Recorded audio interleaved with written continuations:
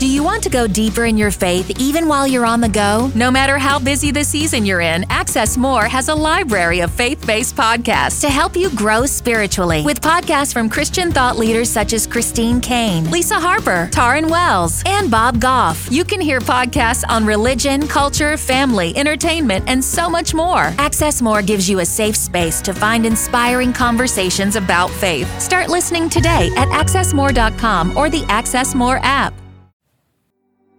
Fitness and wellness expert, naturopath, and adventure enthusiast Wendy Peck. And my husband, Todd Isberner. He's a fundraising guru, men's mentor, and Bible scholar. And as a couple, we're going to share riveting breakthrough stories from our guests who've experienced the meaning of a changed life. Our hope is that you will be inspired, equipped, and entertained along your own life journey. So lean in, listen well. This could be your biggest breakthrough.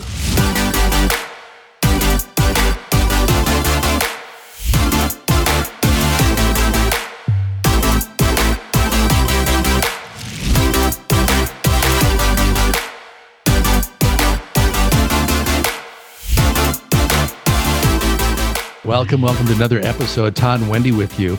And we are really charged up about today's episode because this is going to be a story unlike probably something you have never heard before. And I promise you, there is going to be a rainbow at the end of the story. So I want you to hang in there and really lean in and listen well today.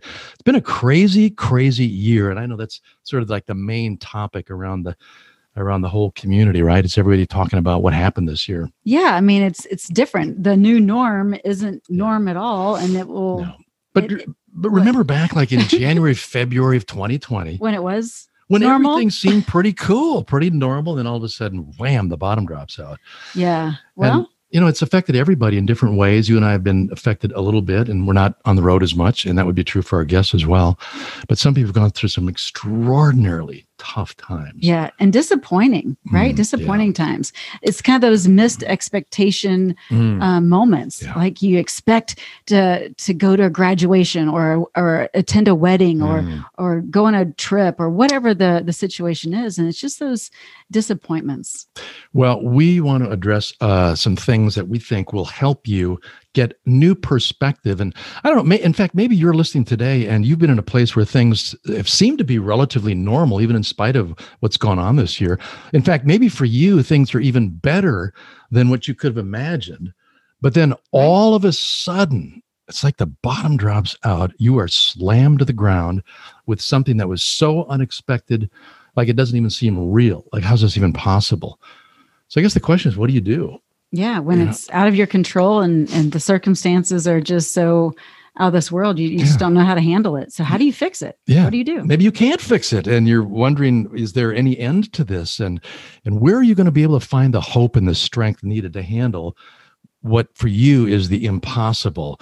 And is there any way at all to find anything good in something that is so bad and has such lifelong consequences? Right. Well, today's guest went through something so devastating that it's beyond what you can imagine, beyond. But they're going to share with you how they came out on the other side, not just surviving what happened, but using their experience to bring hope and perspective to others who are suffering. And so I'm going to read their bio right now as we welcome them in, but it's Gene and Carol Kent, and they are the founders of Speak Up Ministries. Carol is an international speaker and has written more than 25 books, including the best-selling When I Lay My Isaac Down and A New Kind of Normal. They host the annual Speak Up Conference, equipping the next generation of Christian writers and speakers. They also founded Speak Up for Hope. It's a nonprofit organization that benefits inmates and their families. With that, I'd like to welcome Carol and Gene Kent. How are you? We're well. Hey, we're great. Thank you for inviting us, Wendy and Todd.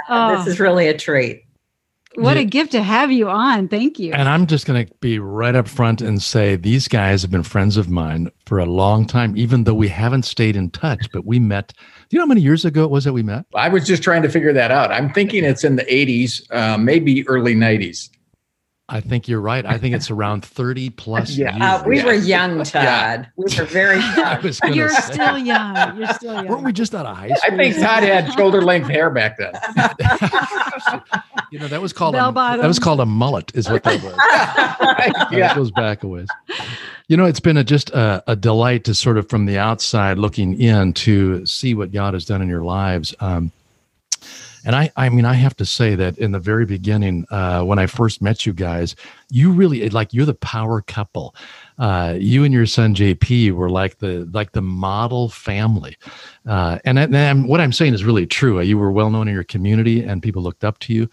And you didn't just get that way overnight. You had a beginning somewhere along the way. So we'd like each of you to just take a few minutes to share with our audience where did it all start for you in terms of your journey of faith and how you grew to where you are today. Well, Todd, I actually came to know the Lord through Christian radio. And I was 5 years old and I was listening to the Unshackled radio broadcast, and they reenact the stories of people who've had significant life changes. And I turned to my mother when the program was over and I said, Mama, I am such a sinner. Do you think Jesus would come into my heart? And she recognized the Holy Spirit's dealing with me, and she got the Bible and she read that verse from Romans 4, all have sinned and come short of the glory of God. And I knew that was true. I was one of those kids who stared at my parents through the bars of the crib as if to say, how soon can I get out of here and take control of this household? And that day, she reminded me of what Jesus did on the cross and how he rose again and how he had paid the price for my sin. And with my mother by my side, I got on my knees and invited Jesus into my life. But Jean has a very different story. Hey, Todd and Wendy, I met Carol in the 9th grade in the little town that I grew up in, Michigan. Her father's first church, he was a pastor, and he went into ministry a little later in life when she was 14 years old. So I met her in the 9th grade in a little town called Durand, Michigan, which is a little railroad town. My father worked on the railroad. My mom worked in a plant that made car batteries. We were just a normal middle-class family, but Mom and Dad never went to church. They sent us boys, I'm the oldest of 3, down the street to a church, but I never heard the gospel. And so I just knew Carol from school. We didn't do anything together, but when I was in the 11th grade, my father had an ulcer and he was hospitalized. Carol's dad made hospital calls, talked to my dad, and happened to stop in the room my dad was in and invited him to church.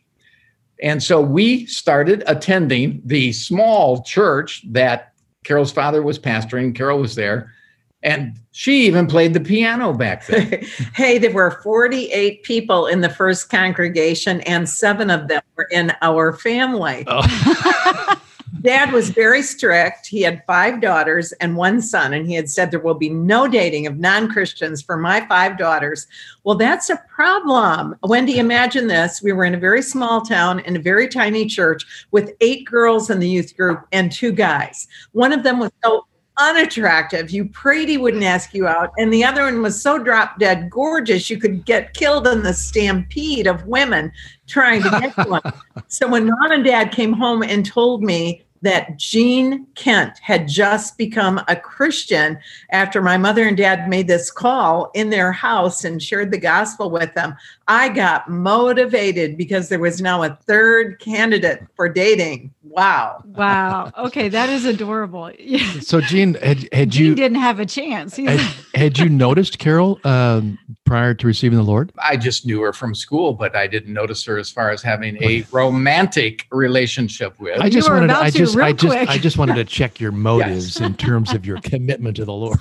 But at the end of our senior year in high school, for some reason, my vision changed, and she really took my vision, especially with that red hair, and that hey, there's something going on there. And so all that summer, we started seeing each other a lot, not just at church, but otherwise. We both went to college for the next 4 years, graduated. The last 3 years, we went to the same school together. So we just got to know each other a whole lot more. And really that going to school together the last 3 years, we went to one of those very, very conservative Christian colleges where we could not kiss, we could not even hold hands. And so all we could do was talk. Now, in hindsight, that was really good because we talked about a lot of things about what we envisioned the future for the two of us and what we were thinking about as far as marriage. And so we really settled a lot of those issues early on, even before we got married. And then upon graduation, we got married. With no money and lots of love. And I do want you to know, I still get a thrill out of holding hands. So. That's so sweet. I mean, you guys literally kind of grew up together, not just from childhood to adulthood, but also within your physical or your spiritual walk. Yes. I think that's beautiful. Well, learning to become friends first before going into marriage. I mean, nothing could be more advantageous than that, right? Right. So the fact you could kind of talk things out as you looked ahead and then plan for marriage. So, all right. So just fast forward a little bit. You got married, you graduated from college. And then what direction did life go? Well, 5 years after we married, I gave birth to Jason Paul Kemp. We call him JP. And he was a little boy with a twinkle in his eye. He had so much spirit.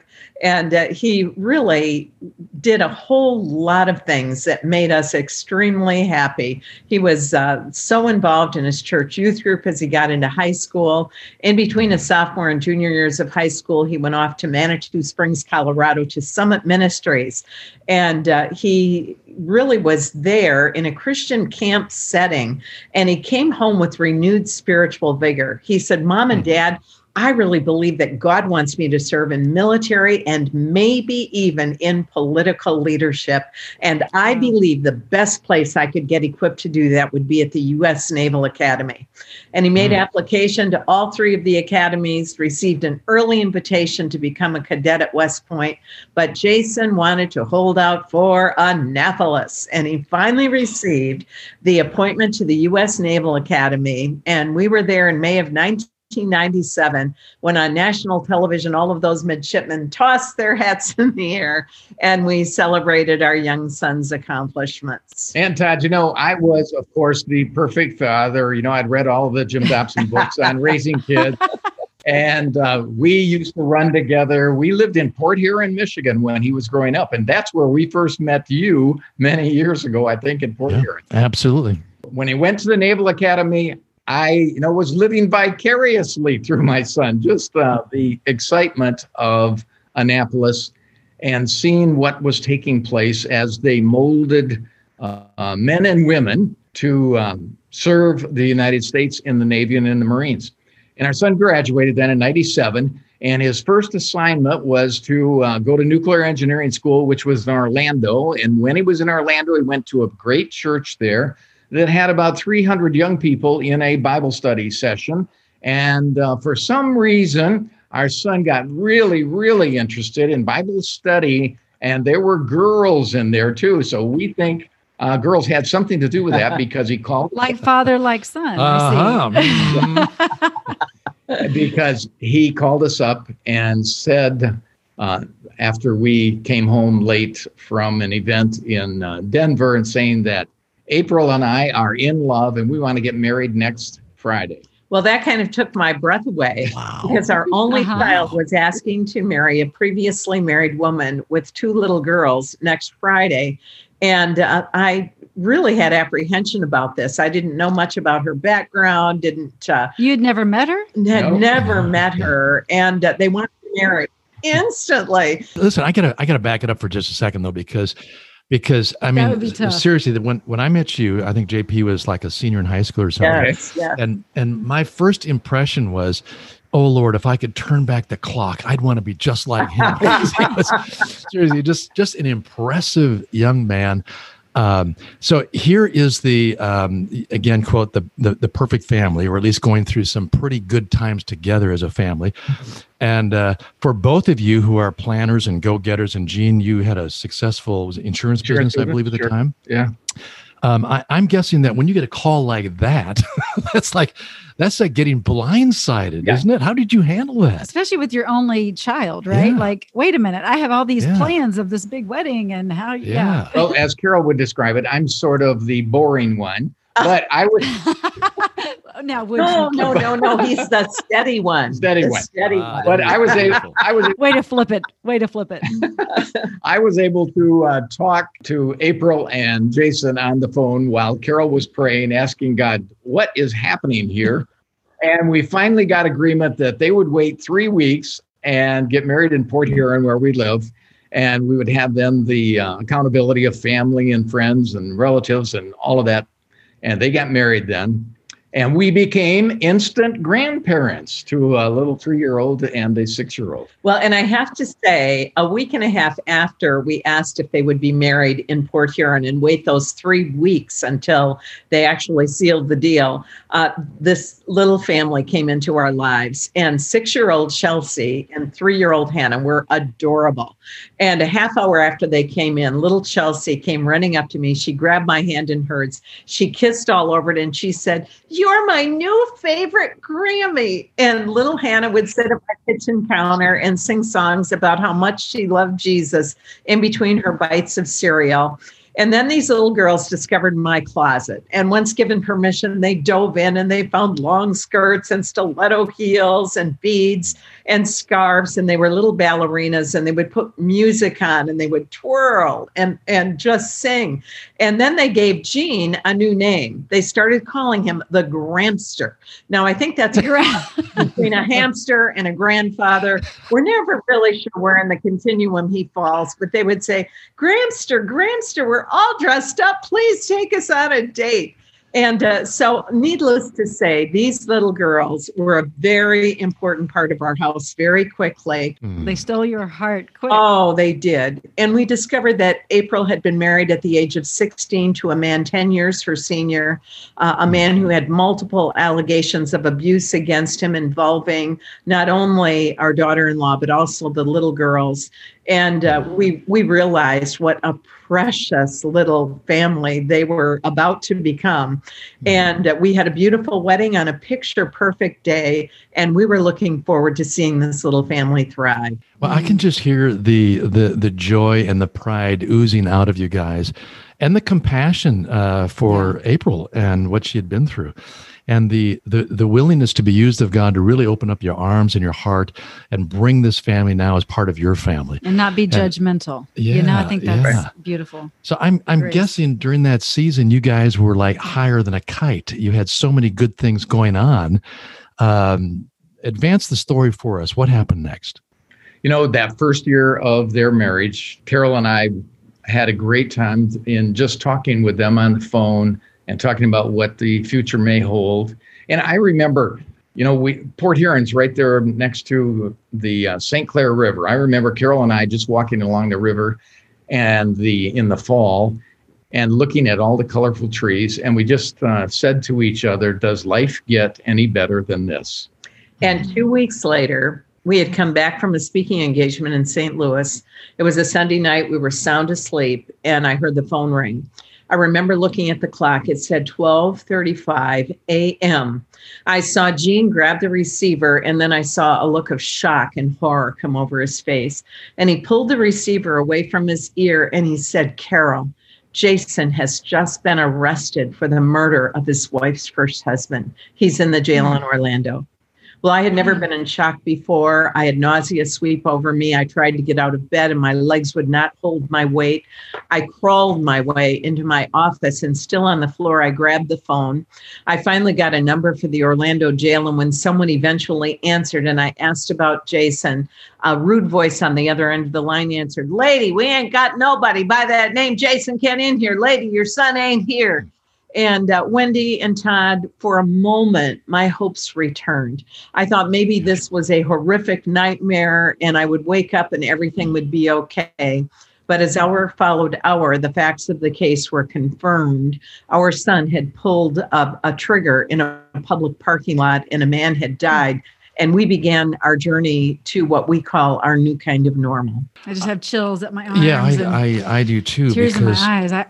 I have one son myself. Mm-hmm. I just can't imagine. Yeah. And there may be some who are listening and the unexpected, the unthinkable occurred to them. and they're still not sure how they got through it. Maybe some are still going through it and trying to recover from something like that. So you had this initial shock set in, and obviously you're still trying to sort through the circumstances of what happened and why and all of that. What happened over the next following 2 weeks in particular? Because how'd you process it? What did you do with each other and in the whole situation? How did you process that? And were you angry at God through the process? That was a very difficult time. For the next 3-4 days, we didn't sleep.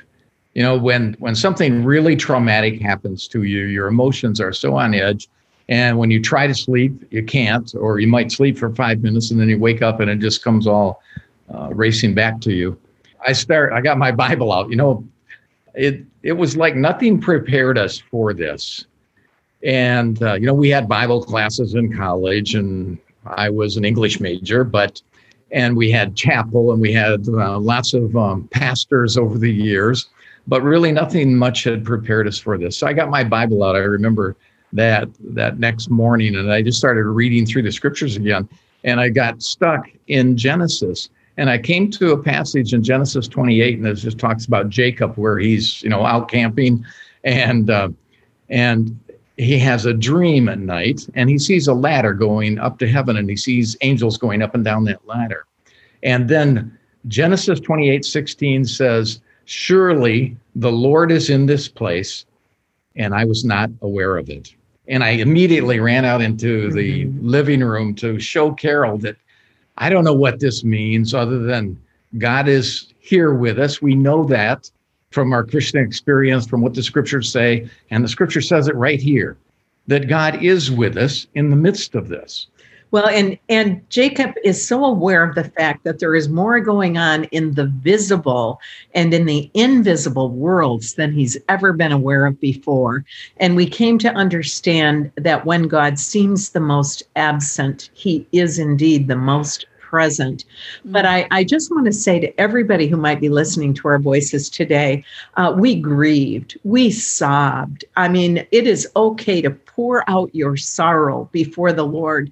It's even okay with God if you get mad at him. I remember being a teenager who lived for the Lord. I didn't go through a period of rebellion like a lot of people have as a part of their testimony. And I remember saying, Lord, I commit my life to you. I want to live a life that will ultimately do something that will further your kingdom agenda. And I commit myself to that. I'm yours. I put my yes on the table, and the bottom dropped out of our lives. And so sometimes we feel like God is unfair, and we feel disappointed in God. And I love the fact that when we go through those times, and for those listening, it might not be a child being arrested for a heinous crime, but it might be watching your child walk away from every principle you ever taught them, or it might be a marriage that falls apart, or a financial crisis, or a health issue, or a pandemic as we're going through right now.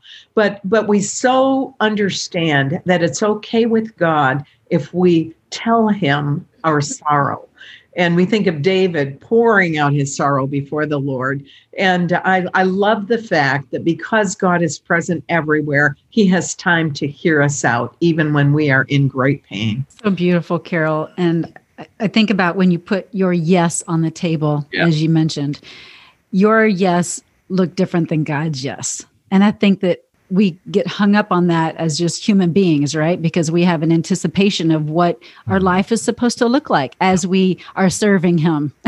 And when it doesn't look like how we thought it was going to look, all of a sudden we think, well, wait a minute, what did I do wrong? And so, you bring up a really good point. So were you asking why at all? I mean, you were so grounded in your faith, and God had revealed something in his word. But did that question come up, and did it ever get answered? Yes, we asked ourselves why. And there's lots of answers to those kinds of why questions. And one answer is maybe we need to learn something in this circumstance. We were learning more things about ourselves and about our relationship with God and our relationship with our son and circumstances. We can't control everything, and we as as believers, we love controlling life. Many of us do anyway. And Carol and I are both firstborns. And I was in sales. And so, I needed to control what I could control. But we found ourselves in a circumstance we couldn't control what was happening around us. And the enemy would come at me with little taunts, like, if you had been a better mother, this would not have happened. Or if you had read your Bible more consistently and prayed more fervently, this would not have happened. And then the enemy really did attack my birth order, which is firstborn, obsessive, compulsive, controller, perfectionist. And he is all of that. If you had been less busy, you could have fixed this problem before it started. Lies. And I think how did you counter that, Carol? How did you counter that? I think the only way we can counter it is with the truth. And the truth is always in God's word. But I have to tell you, one of the things that I have done since all of this happened is that I began to have my devotions in a new way. And I would try to read the Bible and my eyes would cloud with tears. And I was used to, I could get through a chapter fast. Why, I was a speech major. My master's is in communication arts. I can get this thing together and cover this scripture. And I would find that my mind was so discombobulated with all of this stress that probably the most I could make it through at a time was one verse. And I started concentrating on one verse at a time. And then I would say, Lord, what are you speaking into my life as a result of this scripture? And then I would write out what felt like his prayer over my life based on that scripture. And I actually wrote a devotional a couple of years ago called He Holds My Hand, 365 days of just looking verse after verse and saying, Lord, what is your prayer over my life for today? And it became the most precious intimacy that I have ever had with the Lord. And I don't think I ever would have taken the time to do that had the bottom not dropped out of our lives. Jean can share more. We went through 2.5 years and 7 postponements of Jason's trial. That was a very long time to wait for resolution. We were surrounded with people that loved us and helped support us. And in the book, When I Lay My Isaac Down, we call them stretcher bearers, that's based upon the verses in Matthew talking about, the men who brought the invalid to Jesus on a stretcher and lowered. Jesus was so crowded about, they lowered him down through the roof and Jesus healed him. And so we had a number of people who came around us and helped encourage us in the midst of it all. My best friend in Port Huron was a Christian counselor. So we had breakfast every morning for, I bet, 15 years, when this thing first occurred. And so we would just talk together. So we had lots of support. Praise God. I mean, that's just a reminder that, man is not to live life alone. We are to be in community. And that's one of the reasons why, is so that we can get through unforeseen circumstances. And I think it's beautiful that you had that support. Well, I think it's beautiful too that you took that experience, and as you learned, you tried to extract from it as much as you could, not just for your personal growth. And I'm sure this didn't occur to you in the beginning, but that your story and the way you went through this could also be of help to others who are suffering and not quite sure, how to turn things around. And the result of it was a book. How long after that incident happened that you put that book together, When I Lay My Isaac Down, a best-selling book, by the way? It's just filled with all kinds of encouragement and hope. But so how long afterwards? Because I'm guessing you still were processing and learning. Oh, for sure. And in the beginning, it's too emotional to write about. You have to live through some of the journey before you can write about it. And it took me 4 years to really begin writing. And that whole process until that book was eventually written and released was 5 years from the time of Jason's arrest. So then he was already in prison when it was released. And I included a Bible study in it because I feel like so many people are in hard places and they don't know what to do. And the reason it's called When I Lay My Isaac Down is because Abraham had to relinquish what he loved most to the God who loved his son even more than he did. And I just remember getting the news, and Jean was in Florida, and I was still pulling the rest of the finances together for what felt like buying another house to pay for Jason's defense, and the phone rang. And it was a digitized call from the jail at that time asking if I would accept a call. And when I did, it was Jason, and he was sobbing. He said, "Mom, I've just been jumped by 10 inmates. They were kicking me in the head." He said, I've been kicked in the ear. He said, both of my 2 front teeth have been broken off. He said, I'm really busted up. They stole all of my stuff except for my Bible. And then he choked back a sob. And he said, but Mom, the corrections officers took me to the faith-based part of the jail after the beating. And he said, Mom, those men were like Jesus. He said, they washed my wounds. They prayed over me. They gave me a clean T-shirt. They loved me like Jesus would, Mom. And then I heard the click of that call telling me my time was up, 15 minutes, and it's over. You're done. And I remember hearing this guttural wail come out of the depths of my being. And I just raised my hands palm side up. I said, God, I cannot do this journey. I cannot watch my son suffer like this. Please, Lord, take me home to be with you. I cannot do this. And I think there are so many times in our lives when we tell God something has happened to someone we love, or to our situation, or due to an addiction, or maybe something has happened that is an accident that totally changes your life. You feel like you cannot do this. And we need to be like Abraham, saying, God, I give to you what I cannot control. And so when I lay my Isaac down is really on those steps of choosing relinquishment and releasing to God what we can no longer be in charge of. And for some of us, it's like prying our fingers open, because control is hard to give up. But that's what I needed to do with my son. Well, amen, sister. Mm-hmm. Preach it is all I can say. Preach it. I was thinking about the title of the book, and of course, laying your Isaac down. I think sometimes when it's your child, it's obvious, probably for most parents, that your Isaac could be your child, because we just love our children so much. But do you ever find when you're working with individuals or couples, or that sometimes people don't understand or know what their Isaac is? I do. And I work as a Christian public speaker. And so I meet a lot of people around the country who will tell me, can you explain that to me a little bit more clearly? And I think if we were to really define what an Isaac is, it's someone or something that means so much to us that to let go of it would cause us pain. And often that is in the form of a child or a spouse, someone you dearly love. And there's something that happens. It could be death. It could be divorce. It could be separation. It could be, a ministry situation that is tearing your hearts apart.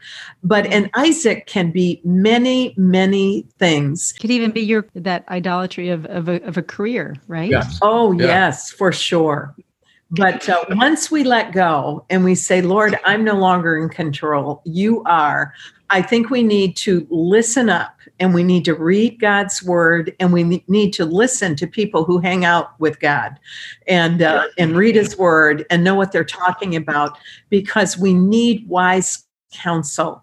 And I like to tell people, you may not have had a whole team of what we call our stretcher bearers like we did, people who prayed for us and responded to monthly email updates on what our needs were. But if you have even one person to share your heart with, to pray with you, to listen to you, that means everything.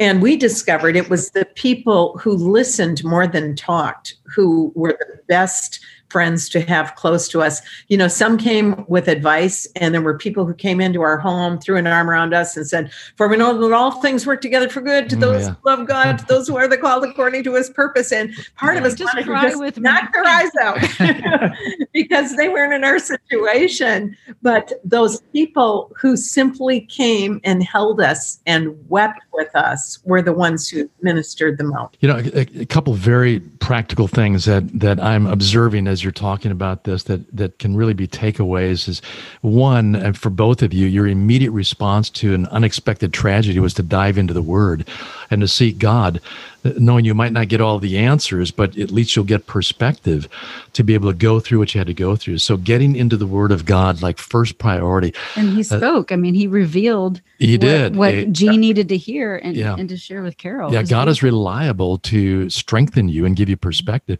But a second thing was in this whole idea of community and surrounding yourself with the right people who could love you and support you. That is so key. It's such practical advice. A third thing that I heard, you didn't expand on it, but you had to learn how to be patient. You couldn't get resolution. You couldn't get what you needed overnight. I mean, it was 5 years later where you started, to write the book, but all the time, that it takes to go through something like that, oftentimes we underestimate it. We want a shortcut. Yeah. And I think the reality picture is you have to teach yourself the discipline of being patient. And then lastly, and this applies to every one of us every single day in every situation, and that is the surrender. Putting whatever it is up there on the altar every single day. That's the key to living free. So great advice, you guys. And even as you say that, Todd, it doesn't mean when we surrender, whatever it is that we're surrendering, whether it's our career or it's our spouse or it's our child or whatever it might be, it doesn't mean that God's going to take it away from us. But we're just saying to God that I want your best for my life, for my son's life, for my career, for our future, for my marriage. And we're in agreement with God that he can do whatever. One of the things we found too was when we started talking about our journey and being transparent about it, it helped put our life in perspective. We tried to be as open as we could in telling people what happened. And as soon as we did that, people would come to the book table, people would talk to us afterwards, people would send us emails, they would call on the phone, and people would just share the problems that they're going through. And it was so good for Carol and myself because when we heard some of those stories, we wouldn't change our story for some of their stories. It was, there's just difficult things that go on in life. And we don't have really good answers for why they're allowed other than the sin factor. Something we don't talk much about as society, but why Jesus died, right? One more thing that I think is so important in this discussion is to encourage all of our listeners to choose vulnerability when they're going through hard times. I was a Bible study fellowship teaching leader, and one of the women who had been in my class came to me one day after I began sharing out loud what had happened, which took me a while. She said, "Carol, I used to think you were perfect, but now I think we could be friends." And I think we need to remember people relate to us in our weakness so much more than they do in our strength. And so if we can just be the real deal, it opens them up to sharing their stories, which is what we try to do through the Speak Up Conference and training people to write and tell their stories. So that's really what we do with our lives now. We encourage others to speak up about their hurt, their pain, their spiritual growth, where they've blown it, where they're doing well. And we work together on being able to express that in a way that can help others. I love that. I love what you guys are doing and what God has allowed to be birthed out of your pain. And because stories reveal and stories heal. That's what we say through your biggest breakthrough. And that's one of the reasons we have this podcast is for people like you to share your story. And that's what you're helping people do is to have the courage and understand the authenticity of sharing their story. So thank you so much. I do want to kind of segue here because as you have gone through this time, and I know that Jason is still incarcerated, and it's been how many years? 21 years now. His sentence was life in prison without parole. And in some places that means 20 years, but in the state of Florida, it means life in prison, period. There is no parole. You can work on clemency, but clemency is a political problem. And the last time they showed clemency on a murder case was about 55 years ago in the state of Florida. Wow. Well, as you guys are living this reality, I know that over the last 21 years, it's been an interesting journey within your marriage as a couple, right? And so you've recently written a book called Staying Power with some co-authors, Cindy and David Lambert. And so I really want to talk a little bit about that book, because I know that it kind of is that next level, that next phase of this journey that you've been on, and allowing God to strengthen your relationship with Him, with your son, with each other. And so this book shares a lot about that. But one of the things is all about forgiveness is the glue, right? The glue that holds a lot of marriages together. And so I want you to explain how important forgiveness is and why it's so hard for some couples, especially if they've gone through a traumatic experience.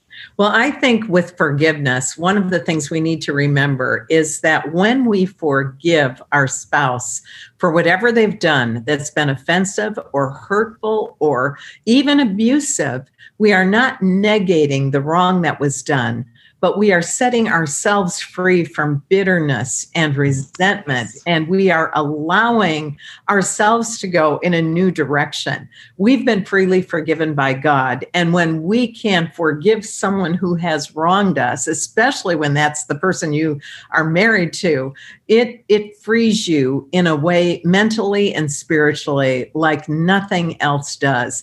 And so, this book is really all about growing a stronger marriage when life sends its worst. And that if we can have we're in this together attitude, instead of each trying to do his or her own thing, it really does help. We've seen that so many times with so many couples when a tragedy strikes or a hardship of some kind, you would think and you would hope and you would expect the couple comes together and becomes stronger, that the two are better than one.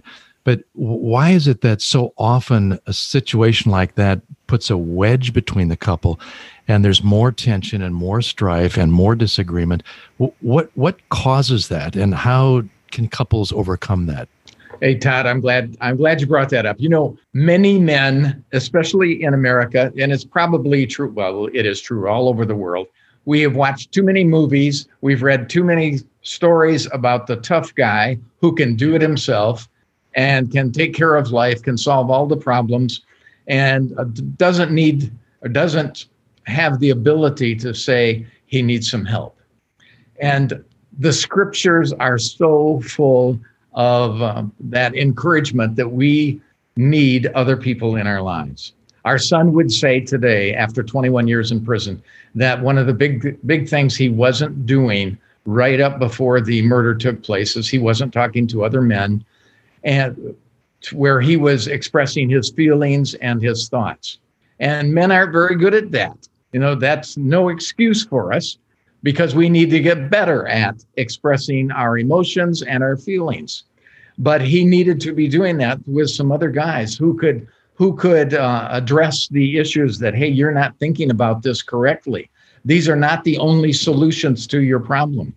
And that's why God wants to bring other people in our lives, because they have a different perspective on our situation, and they can give us some insight that we need in trying to solve our problems. So this staying power is talking about those things that attack our marriage from the outside. Dave and Cindy Lambert are co-writers with us. It's another couple up in Michigan that we've known for many years, and they've had some really difficult things happen in their marriage. We just got to know them, and we shared lots of things together. And we finally said a couple years ago, we could put this all together in a book. There's lots of books that talk about, husbands who mess up, wives who mess up, extramarital affairs, all kinds of things like that. But the book is basically about those things that attack our marriage from the outside of our marriage. So it may be our finances, it may be autistic children. It may be Down syndrome, a child. It may be, cancer, just those things that hit us that we weren't ready for, as if anybody's ready for those things. But what can unite us together as we attack this problem? I think one of the things that is my favorite chapter in the book has to do with serving while suffering. Because I would be not a truthful person if I didn't say that there aren't still days when I get pretty upset about where my son is for the rest of his life. I watched him turn from a dynamic, just barely 25-year-old into a 46-year-old man with graying hair. And I'm saying, Lord, how long? How long? It just feels so long. And he's repentant, and he says, I made an idol out of my own ability to protect my children instead of entrusting God alone, instead of teaching them to dial 911. And I need to realize that if I don't serve others while suffering, I'm going to miss what God has for me. And Jason has a real understanding of the brevity of life. He at one point, we thought we were going to get a clemency hearing, and everything looked like it was coming together. And we had spent months gathering letters of support. And then our attorney called us and he said, Carol and Jean, I just got a form letter from the governor's office. It's stamped rejected. And I burst into tears. We had worked so hard, so long. I said they didn't even have time to read the letters, much less have a meeting of the executive team to decide this. This is a blanket rejection. And Gene went to the prison early the next day because we can't initiate calls to our son. And he told him the news that we were not going to get a clemency hearing. I came at noon. I was sobbing as I went through the big double doors, and I fell into my son's arms and I wept into his shoulder, and he had the peace of Jesus on his face. He said, Mom, if we'd gotten the clemency hearing, we might have thought it was because we had the best attorney. We might have thought it was because we had the favor of politicians. But the way this has happened, he said, the only way I'll ever walk in freedom is when God says I've served enough time and I can serve him better on the outside than I can on the inside. Then he paused and he said, and Mom and Dad, life is short. Like this, it's all over and we're all walking in freedom. We're all home free. It'll be soon. And I realized he was going to be okay. I want Jason's faith. Yeah. What perspective. Wow. That's incredible. Amazing. Wow. I'm blown away by you guys. Just I can just see God's peace on you, His grace, His mercy. God is so good when I see you both. And I've never had the privilege of meeting you until now. And I'm just honored. So thank you. Love your vulnerability, your honesty, your transparency, your willingness to keep learning, because the reality is we're never too old to learn something new. And it's not like there was a magic button that God put in front of you. You could press that and now it's all going to be okay. The reality is life is a journey. And along this journey, we continue to have struggles, challenges, situations that impact us. And I love the fact that you guys wrote a book on staying power, because especially in today's crazy world, there's so much coming in to try to divide a couple. And the very fabric of our nation will be built on the strength of good marriages and families. So bless you guys for doing that. I can't wait to read it. Not that, I mean, I'm, not struggling terribly with it. But, not that you need it. Yeah, but I'm sure there's a few things I could pick up Everything from that book. You write is fantastic. So again, thank you so much. And I think of how many other Jasons that might be out there right now, and how many other Carol and Jeans that might be out there. And just knowing that God has us all in the palm of his hands, no matter our situation and circumstance, and you guys are living it out. And I just thank you for your faithfulness, your your love for Christ. It just oozes out of you. So thank you for sharing your story. I do want to share with the listeners, because you do have something that you want to give away. And it's a different book. It's He Holds My Hand, Experiencing God's Presence and Protection, which is a devotional. Is that correct? Yes, it's a 365-page devotional. And if people will text 55444 and just write giveaway in the message section, they will get a devotional sampler, and it will be a digital devotional sampler from He Holds My Hand, those paraphrased scriptures over your life, along with a key quote for the day and a scripture that will give them a takeaway that they can read in about 5 minutes for each of those devotions. So we hope that will be a comfort and encouragement and a faith builder. Hang on, I'm going to do mine now. 5. 55444. I want that free book. Right, giveaway. Yeah, See, right. he's like doing a share-a-thon right now. 55444. Oh man. Yeah, he's trained. So thank you. And I will You put that in guys. the show notes as well, so everybody can take advantage of that. And I know it will bless them immensely. So thank you for blessing our socks off, and just thank you for doing what you do. And if you are looking to learn more about their ministry, they just go to carolkent.com, right? Or is it .org? .org. carolkent.org, and we will put that in the show notes as well. Yeah. So Bless you guys. Thank you. Bless you. Thank you. Thank you for what you're doing. We appreciate you. wow, huh? They are pretty spectacular. Yeah. They are still going through it, as you could hear. I mean, the things aren't just all of a sudden, all fixed and finished up and tie a little ribbon on it, and there's a nice little bow on that package. Life is a journey, and I love the way they are able to continually have great perspective. And they're so humble. Exactly, they are. They're not taking credit for anything, and all of that again is based in the foundation of their faith. Yes. And we just want to encourage you, if that's just an area that you're just not certain about, you'd like to get started on a faith journey, come on over to our website and get in touch with us. And we've got some materials we could send you, or just begin to dialogue about how that can occur for you. Yeah, you can just go to yourbiggestbreakthrough.com, and we do actually have a free starter kit that you can download. It's about a 12-page PDF if you're looking for, what is my biggest breakthrough? What am I looking to accomplish here? It might be just kind of that next thing that can help you figure that out. And we are there if you have questions, or if you want to contact us, go to the contact page. You might actually have a story yourself that you'd like to share that's a big breakthrough that would inspire and encourage others. Now hit that little subscribe button, please. Oh yeah. And please. and keep the podcast coming your way. If you can, just share it with others.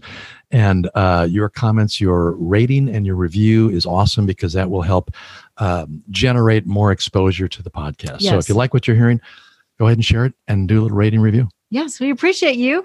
And thank you so very much. As you know, we are here because stories reveal, stories heal, and we hope that you are blessed with this podcast. But we'll see you on the next episode of Your Biggest Breakthrough. Well, that's a wrap for today's show. We hope you enjoyed it. As always, we love spending time with you right here on Your Biggest Breakthrough podcast. We look forward to seeing you on the next episode. But until then, just head on over to yourbiggestbreakthrough.com, where you'll find some free resources and information, and a place where you can comment, and we would love to dialogue with you there. Thanks so much for tuning in, and we'll see you next time.